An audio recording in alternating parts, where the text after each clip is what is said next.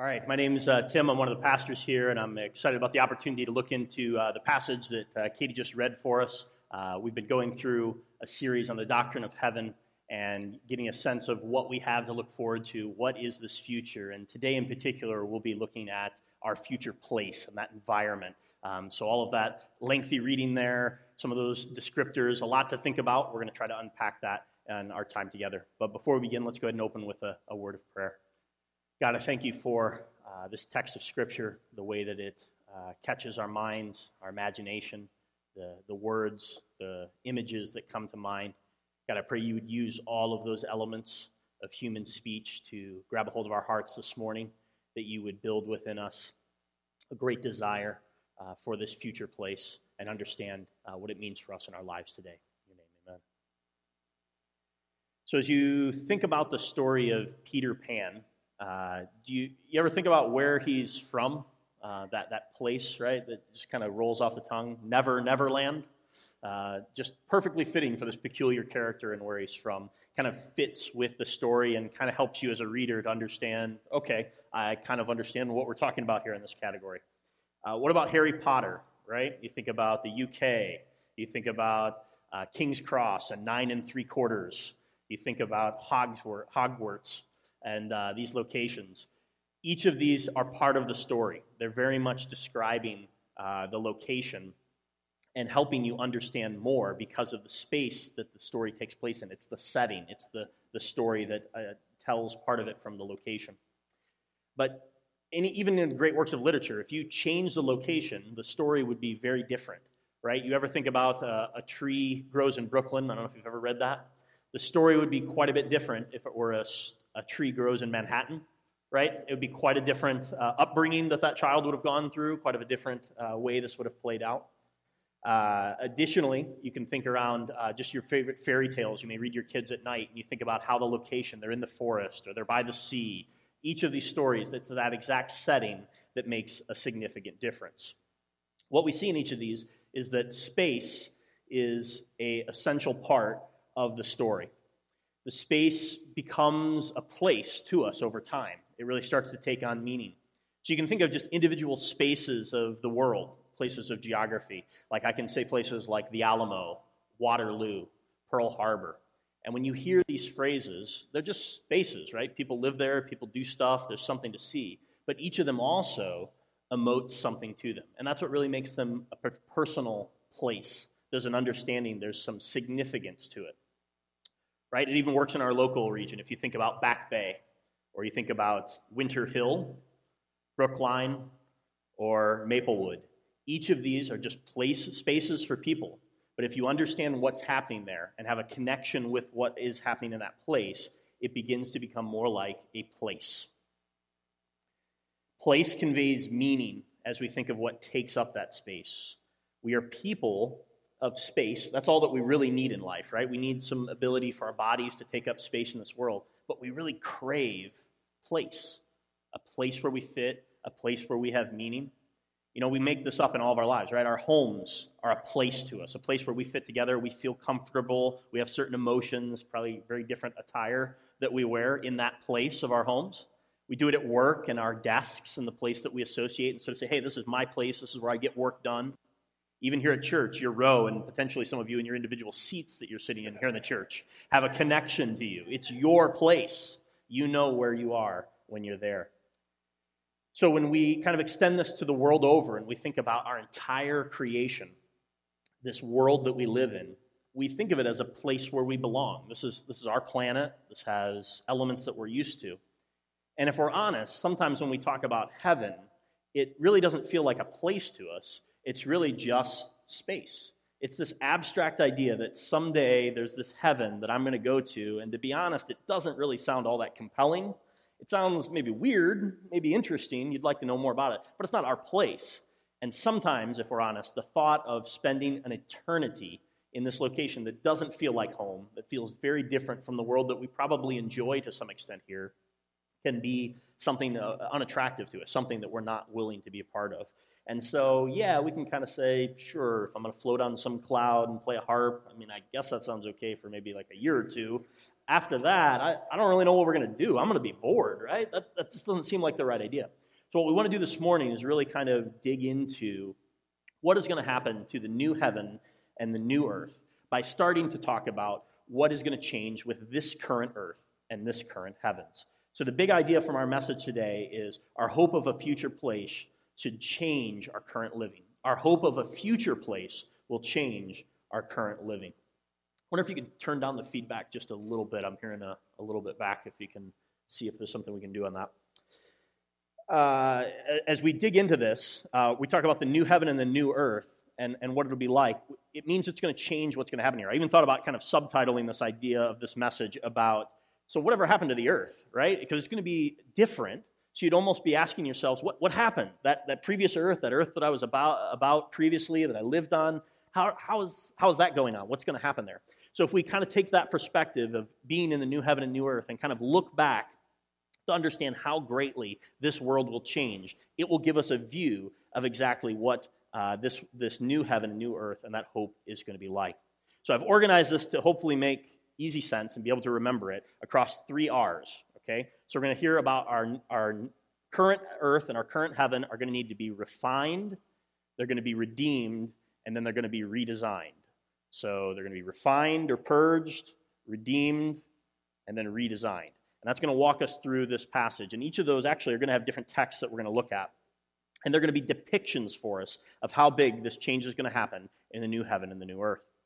So at this point, it's probably helpful for me to explain what I mean by new heaven and new earth, because there could sometimes be some confusion, right? Heaven and earth, what are we talking about here? So earth is pretty straightforward, right? No one has any questions on what is related to the earth. I think that one's pretty clear, right? So no confusion there. But when I say the heavens, what we're referring to is not what I used to think of as a kid when I'd hear this new heaven. That's crazy. God gets a new house too? That's awesome. Not at all what this is referring to. This is referring to heavens looks at really our sky, our atmosphere, outer space. That's really what's brought under this term. So when you have the biblical idea of new heaven and new earth, it's really the full expanse of our world, what we would usually term as the universe. That's what's envisioned by this. So when we say there's a new heaven and a new earth, we're looking at a brand new, spanking different universe. It'll be changed to a new heaven and a new earth. So, as we kind of dig into this, we need to keep that in mind, that's the main focus for us. So let's look at our first element here and talk about a refined heaven and a new earth. And our text for this will be in 2 Peter chapter 3, and we'll look at verses 8 through 13. And I have that, I think, up on the screen here for you so you can kind of follow along. It says, in some smaller font there, "But do not overlook the one fact, beloved, that with the Lord 1 day is as 1,000 years, and 1,000 years as 1 day. The Lord is not slow to fulfill his promise, as some count slowness, but is patient toward you, not wishing that any should perish, but that all should reach repentance. But the day of the Lord will come like a thief, and then the heavens will pass away with a roar, and the heavenly bodies or elements will be burned up and dissolved, and the earth and the works that are done on it will be exposed. Since all these things are thus to be dissolved, what sorts of people ought you to be in lives of holiness and godliness, waiting for and hastening the coming of the day of God, because of which the heavens, which will be set on fire and dissolved, and the heavenly bodies will melt as they burn. But according to his promise, we are waiting for new heavens and a new earth in which righteousness dwells." So Peter deals in this passage with really the perception that since the future days of judgment haven't come yet, perhaps God is just slow. But Peter corrects this view. He helps us understand that really God's timing is different, and really underlying all this is his desire for more people to come to repentance. And so he works at a different timetable. But then Peter talks about this day of the Lord, this future eschatological, this final event of history that's coming up. And in that day of the Lord, it will be sudden, like the coming of a thief, unexpected. You're not waiting for it exactly. It comes, and you don't know when it's going to happen. Then he gets to these words in verse 10. So if we take a little closer look at these words, he gives us a view of kind of catastrophic understanding of events, right? Talks about the heavens passing away with a roar, these heavenly bodies being burned up. So this is some flammable language, very destructive, right, that's coming out. Before we unpack this, though, we need to really look at this last phrase here about the earth and the works that are done on it being exposed. So the word exposed here could literally be translated as found. It's a Greek word, heurisko. It's very common. We see this word being oftentimes used about this future evaluation and kind of what's found from our works, what is left. So Jesus uses this on some of his teaching on the Mount of Olives and talks about the coming of the Son of Man. And so the idea, if I could paint you an image of what he's talking about here with this idea of exposure, is really pointing to an understanding that it's like a refining of metals. So under extreme heat and destructive forces, right, dross and impurity are removed from a metal so that the pure can be found and it's really exposed. So this happens not only to the works on the earth, but also the earth itself. Our world that we live in is going to go through this refining process. So what I want us to understand here from 2 Peter chapter 3 and these verses that we're reading is that the heaven and earth that we live in now are not destined for annihilation. It's not that they're going to be completely removed, never to be enjoyed again, and that they're totally a waste. They're merely waiting for a purging of the sinful elements that are here. Now, it's going to be significant, don't get me wrong, but it's not that it goes away entirety as in annihilation. In 2 Peter 3, Peter writes, and he makes a connection with the flood of Noah. And I think it's a really helpful way to think about this because that's a story we're all pretty familiar with usually and read it in children's stories, and it's used throughout culture. This is an example where there was sinfulness in the world, and it was purged, and only those who remained were the refined ones, the ones that had been kept pure for that point. So this flood was cataclysmic, devastating, made significant changes, but it didn't obliterate the world. It didn't make it cease to exist. It was still a good earth, and there was still a family and animals and things to be delivered from God's judgment in order to re-inhabit that world. Similarly, when we think about what's going to happen with this fire cleansing that is described in 2 Peter, it's going to be very thorough, very significant in what's happening, and permanently eliminating the sin elements that are present in creation. But just as God's judgment by water didn't make the earth permanently uninhabitable, neither will God's judgment by fire. So what might this mean? I mean, this is kind of different way of thinking, not usually your favorite Sunday morning topic of musing, but as you try to think through it, John Piper is helpful as he talks about this text, and he says that the present earth and heavens will pass away. It does not have to mean that they go out of existence, but may mean that there will be such a change in them that their present condition passes away.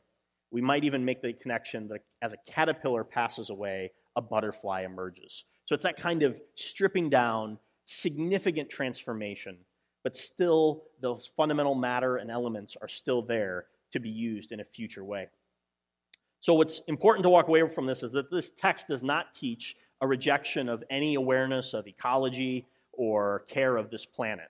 The response that all of this is going to burn up anyways, if you've ever heard that, guilty of saying it as I am at points, you know that actually isn't fitting with this teaching of this passage.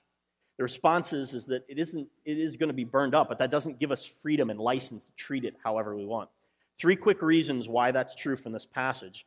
First, the idea that this change is going to happen like a thief in the night means you have no idea when this change that we're awaiting to happen with this fire and this purging, this refining is going to happen.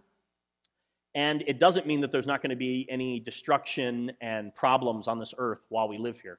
So while we can have hope that we don't need to fear that humanity is going to be wiped off the planet and the earth will be totally destroyed and fly into the sun or whatever those stories are like, we know God's in control. That's never going to happen.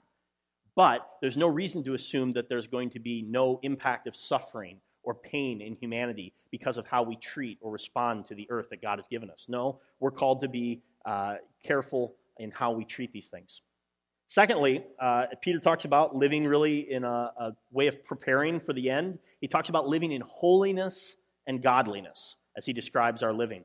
So you would be hard-pressed to take lust, greed, gluttony, unrestrained waste, and associate those with the terms of living in godliness and holiness. The two don't relate. You're unable to say, I'm going to live reckless in this world and care nothing for what God has given us and created, and so I'm going to just use that up and still call that holiness and godliness. There must be a way that we do that differently. So the best option is to really think finally about kind of the analogy we have with our bodies. Last time I spoke with you here, we talked about our future bodies and what they would look like as resurrected bodies. And in that sense, we know that our bodies are going to waste away, they're going to go into the ground, they're going to dissolve, but that doesn't give us the right to live however we want and do whatever we want to our bodies. There's still God's temple, and there's a command over how we use that. Similarly, this earth, yes, it's going to go through some major refinement, some purging that's going to happen. That doesn't give us the right to live however we want on this earth and treat it however we would like. God has given us a responsibility as managers of the planet to care for it in holiness and godliness. So that's our first understanding. Okay, if there's going to be this refinement taking place, the second thing we're going to look at is this idea of redemption or redeeming this present world. So our text for this is going from Romans chapter 8. And we started our series about our bright future with this text of Romans 8:18. It's talking about the present day sufferings are nothing to be compared with the glories that we await. And now we come back to this text and we look at really what the glory of our future place is going to look like. So we can look around and we probably see a lot of sin elements and we can think, yeah, bring that refinement, bring that purging. I can see that in the world. But it may not be immediately obvious to us how redemption is needed of this earth and how it needs to be bought back and brought back to our Creator. So this text is really helpful to help get that imagery or that depiction of what's happening. So I have that text up here for us. Actually, there it is. For I consider that the sufferings of this present time are not worth comparing with the glory that is to be revealed to us, for the creation waits with eager longing for the revealing of the sons of God.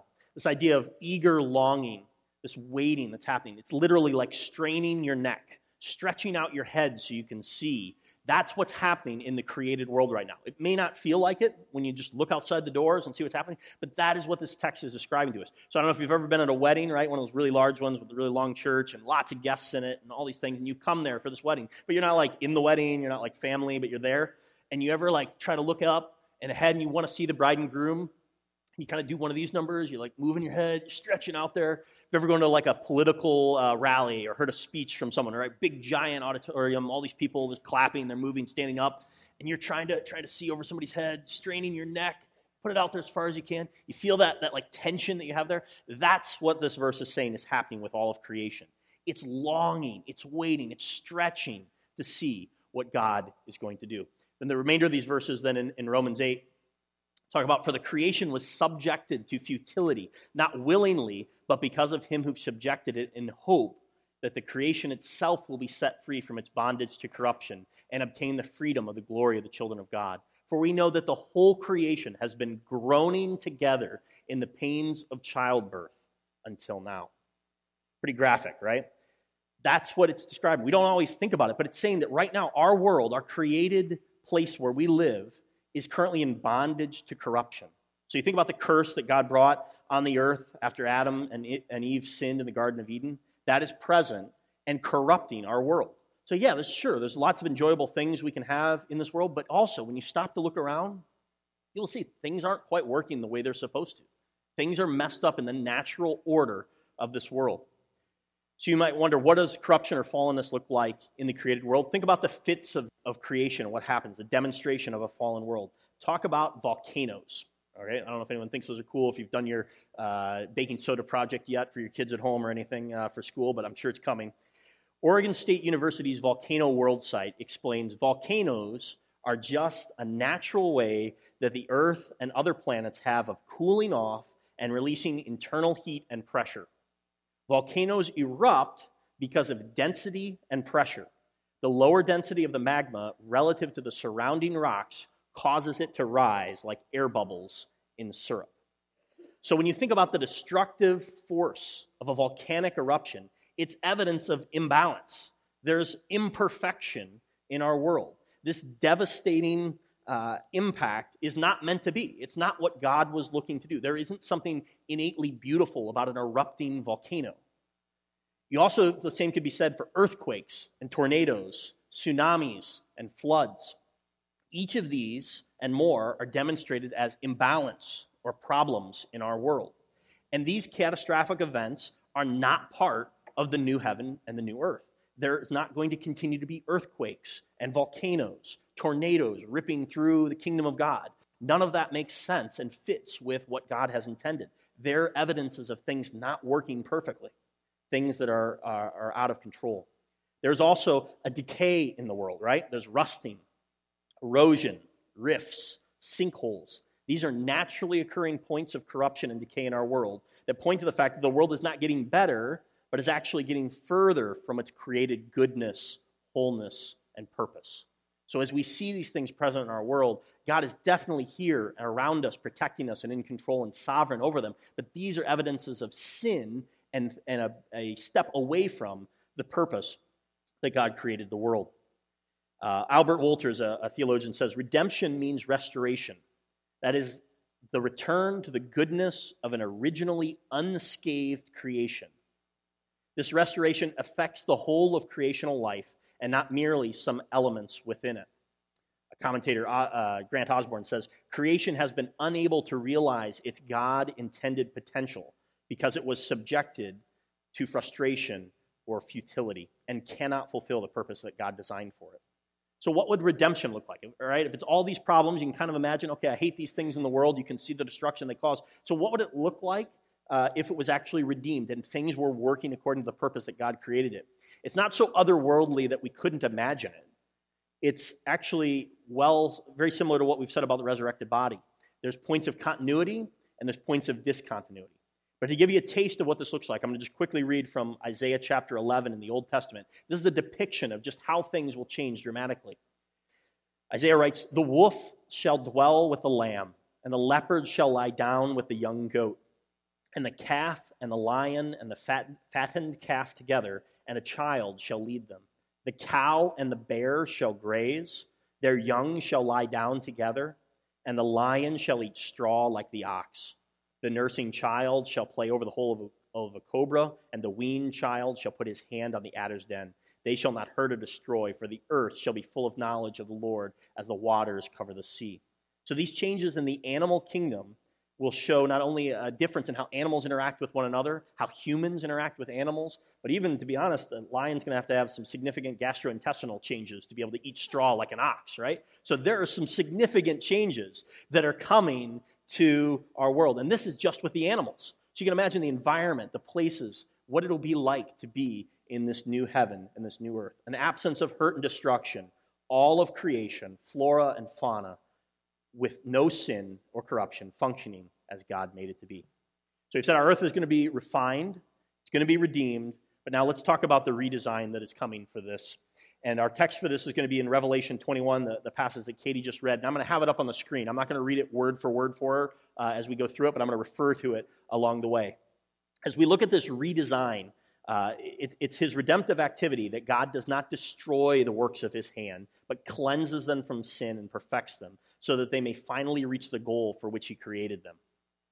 Applied to the problem at hand, this principle means that the new earth to which we look forward will not be totally different from the present one, but will be a renewal or glorification of the earth on which we now live. So I've very deliberately chosen the word redesign to convey what new heaven and new earth mean. It means not the emergence of a totally different cosmos that's different from the present one, but the creation of a universe which, though it has been gloriously renewed, stands in continuity to the one we live in and enjoy right now. So let's get into Revelation 21. You see in that first paragraph up at the beginning as Katie read it, the idea is really that the new heaven and the new earth are going to come because the first heaven and the first earth pass away. They're moving away from existence. They're changing. This is the refinement we talked about. And then this new city, Jerusalem, is actually the element of heaven and God's abode, as well as the skies, coming down into a closer connection than what we experience right now in our relationship with heaven and earth. So they come together, and it brings this new city of Jerusalem together. So I'm just going to walk through this really quickly to get a good feel for what's happening here, and hopefully enliven your imagination to this text. Read these words, think about them, try to picture these elements that John is trying to describe for us. It's interesting, he has the vantage point up on a mountain. So he's not in this city. He takes a step out of the city. He's up on some mountain with an angel, and he's looking out. So one, you can be happy, any Westerners that we have here with us today, the mountains seem to still be there. So there's still going to be mountains. That's a good sign. John's at one. He's looking out, and he's seeing the city, this urban area of what's there. And he describes it in verses 11 through 21 of Revelation 21. He's really describing the appearance of the city. So I'm going to walk through that quickly with you. He describes this beauty in verse 11 as kind of this section right here as he's describing the holy city coming down from heaven, having the glory of God. It's like radiance, like a most rare jewel, like a jasper, clear as crystal. He's trying to describe just the beauty that you're intaking when you see this new city. The idea that it's jasper, but it's somehow not opaque like we know jasper to be. It's actually clear as crystal, maybe more like a diamond, as it's just refining this light.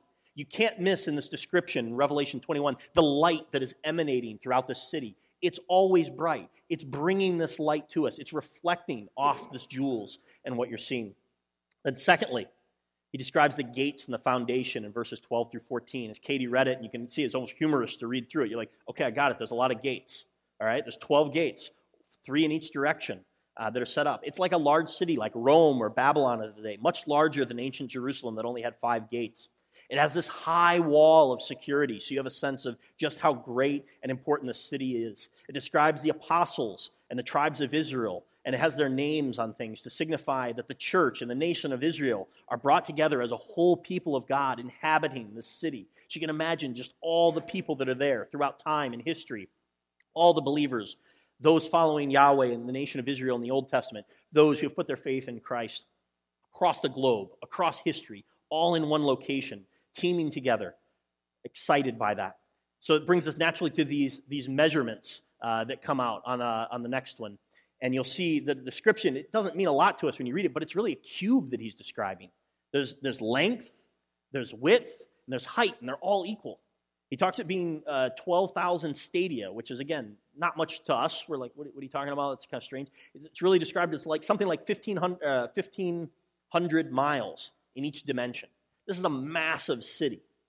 It's interesting that potentially the length of the Roman Empire from Spain all the way to the Euphrates was also this 12,000 stadia in that dimension. So you can kind of get an idea, yeah, this was a massive location, but it's not like beyond the realm of possibility of what that would look like. Probably there's some symbolic number here in what he's doing and trying to draw attention, but like it's meant to be huge. It's going to be big enough for all the believers throughout history to be there. You see what this is like. Then look at his description of really what is in the materials in verses 18 through 21.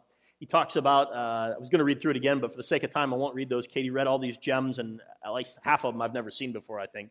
So as you look at them, right, they're real things. I'm not a jewel guy. I don't know a lot about them, but you see onyx and emerald and sapphires and jaspers. Okay, yeah, there's a lot of jewelry hanging out in the city, and that's describing what the walls look like. You have gates that are like whole pearls.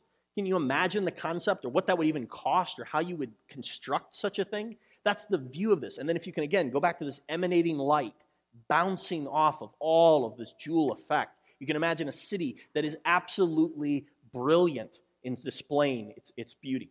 We would probably say from this that it's an architectural beauty for sure, and even more than what we might expect from natural beauty. So if any of you enjoy design, like architecture in the world, imagine what this future place will be like, perfectly designed to reflect all this light, to show off the beauty there.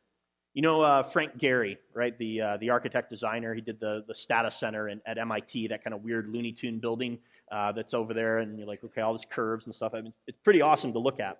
He said, I think quite rightly, that architecture should speak of its time and place, yet yearn for timelessness. So it's fitting for its time and place, but also it's trying, it's yearning, it's aiming for this timelessness.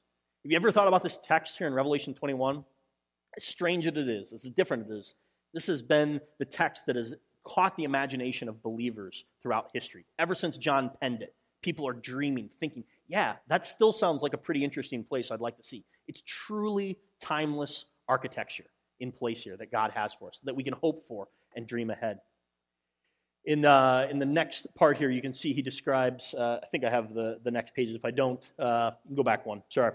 He has the conditions of the city in the rest of this chapter. I'm just going to read a summary to you. He described it because Pastor Cruz talked about this previously. There's no temple in this city because there's Jesus. There's no need for sun or moon because we have the glory of God. There's no need for closed gates because there's no sin. It's completely secure. There's nothing unclean or shameful in this entire city.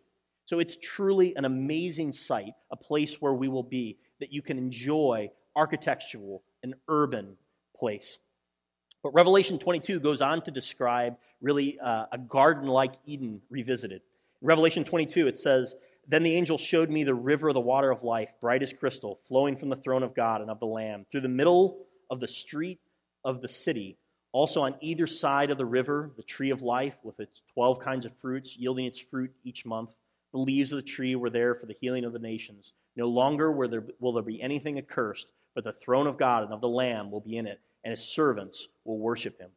So you can just get this picture. I don't know if this is Central Park, Boston Common, that view. There's this garden aspect of this giant city as well, where you're still going to enjoy those nature aspects of tree and fruit, of growth and life, this river. There's also this mountain out there. There's things beyond. This is part of what God offers to us. So as you enjoy whether the architectural beauty or the natural beauty of life that we see out in nature, we're just struck by that beauty, and it always hits us, right? One of those things, one or the other, probably affects you as a person. You're drawn to it. You want to look to it. Really, that beauty that we sense in this world is just a call to transcendence, an invitation for us to know that there is this future aspiration, this hope, when we'll actually see completed beauty. Nothing here on this world, no piece of art, no nature that we can enjoy and be a part of, no architectural enterprise is significant enough to really satisfy our longing for beauty. But it does point us to this hidden hope that we'll one day enjoy. So as you think about this redesign, I just kind of want to bring this back into focus. Okay, we're going to refine this, rid the earth of a lot of sinful elements. We're going to redeem it so that it actually is fulfilling its purpose. So what does this redesign do? Well, think of it like you're redesigning your house, right? If you're going to do a new kitchen, what are you thinking? You're thinking, okay, I want to open it up a little bit. I want to have it so people can kind of be around the preparation of food, and it's a cool community place. Maybe you think, hey, the house is kind of too boxed up. Maybe I want to redesign it for an open concept. So conversation can flow from room to room. People can associate with each other. Maybe you have this vision of your backyard space. You think, I want this patio and this awesome backyard so the kids can play and we can hang out together. And you have that vision. So you're trying to accomplish a message, a goal from your space, that place where you're at. So you redesign with that intention. It's that desire to bring that out. That's what happens in the new heaven and the new earth. The absence of sin and corruption and a perfect design by God so that we are ultimately fulfilling this glory of God. Can you imagine that? Actually going into the city with all this resounding color, the jewels, the light going together in ways that we can't even quite put words to as John is struggling to do it. And you think of it, that perfect design in its cubic form is so that you can perfectly show off the glory of God. That as we're together as people, spending time giving glory to God in what we do and what we say as we're with other people there, in the presence of God, it's going to work perfectly. And the space is perfectly made for that activity. In heaven and earth, up and down, across this length. The animals, the creation, the natural beauty, the architectural beauty, everything pointing toward one thing. The glory of God and His presence that's there. Can you imagine that? There's nothing that we've been like that. Occasionally you get those moments where you see a gorgeous sunset on the top of Acadia. And you look out there and you say, yes, I can see that. I can sense that there's someone greater than me. God made this world. Maybe you look across the ocean, you see the vastness of the Atlantic Ocean or the North Sea, and you see the waves crushing, and you go, wow, there is someone more powerful than me. Maybe you look at the finite flowers, the things that are in the earth, and you see, look at the intimate detail that God brought to this rose, to this plant in the garden. It's amazing. The insect's wings, the way his arms work. You have these moments, these glimpses, and then what happens? You run to the next thing. You got to go to work. Somebody cries. It falls apart. You squish the bee because it's going to sting your kid. All of these things happen, right? Not in the future heaven. Not in the new heaven and the new earth. You actually are doing what's intended to happen, taking the glory of God. So by quick way of application, 3 quick things to walk away with. Number 1, live like this world matters. There's not a destruction. There's not an annihilation coming that you can ignore what is happening in this world. We have a responsibility to manage it well. Not only the created order, but also as we care for one another. Think about that passage from 2 Peter. God is giving us slowness or this time, so there's repentance. So there's an opportunity for individuals to believe and join this hope and future. So there's a reason for this time that we have. Secondly, live with hope, because this isn't all that matters, right? There is something more. We're going to have a body. We're going to have tasks. When I preach again in July, that's what we'll be really digging into, is talking about culture and what this looks like in the new heaven and the new earth. What are we doing? What is made up of this world? And so there's hope that even though this world has its problems and we're not doing everything fully, there's a hope for what's coming ahead, and you'll be doing stuff. So there is hope toward that. And then lastly, live with an eye for beauty. If I could compel any of us to take that extra moment to think, where is the Creator present in this world? In natural beauty, in architectural beauty, as humans try to convey what they're incapable of doing. which is showing the true brilliance of the glory of God. So if you remember when I started, I talked about our hope of a future place and how that should change our current living. I'm hopeful that you have a much fuller understanding of what the new heaven and the new earth will look like, and maybe even have a radically different understanding than what you thought it was going to be since you walked in here. But I also hope that as you think through what we've looked at, you understand it's more than just the space that you'll be occupying, but it actually becomes a future place to you. You have a connection. You see the meaning. It becomes maybe a personal connection to what you see in this world and enjoy now, and see maybe some elements of that will be future for you. So my final word is to quote from the words of Jesus to his disciples, that you might be comforted as well as you think about the future place of the new heaven and the new earth. Jesus said, "Let not your hearts be troubled. Believe in God, believe also in me. In my Father's house are many rooms. If it were not so, I would have told you. I go to prepare a place for you. And if I go and prepare a place for you, I will come again and will take you to myself, that where I am, you may be also." This is the future place that's prepared for all those who believe and love God. Let's pray. God, I ask that you would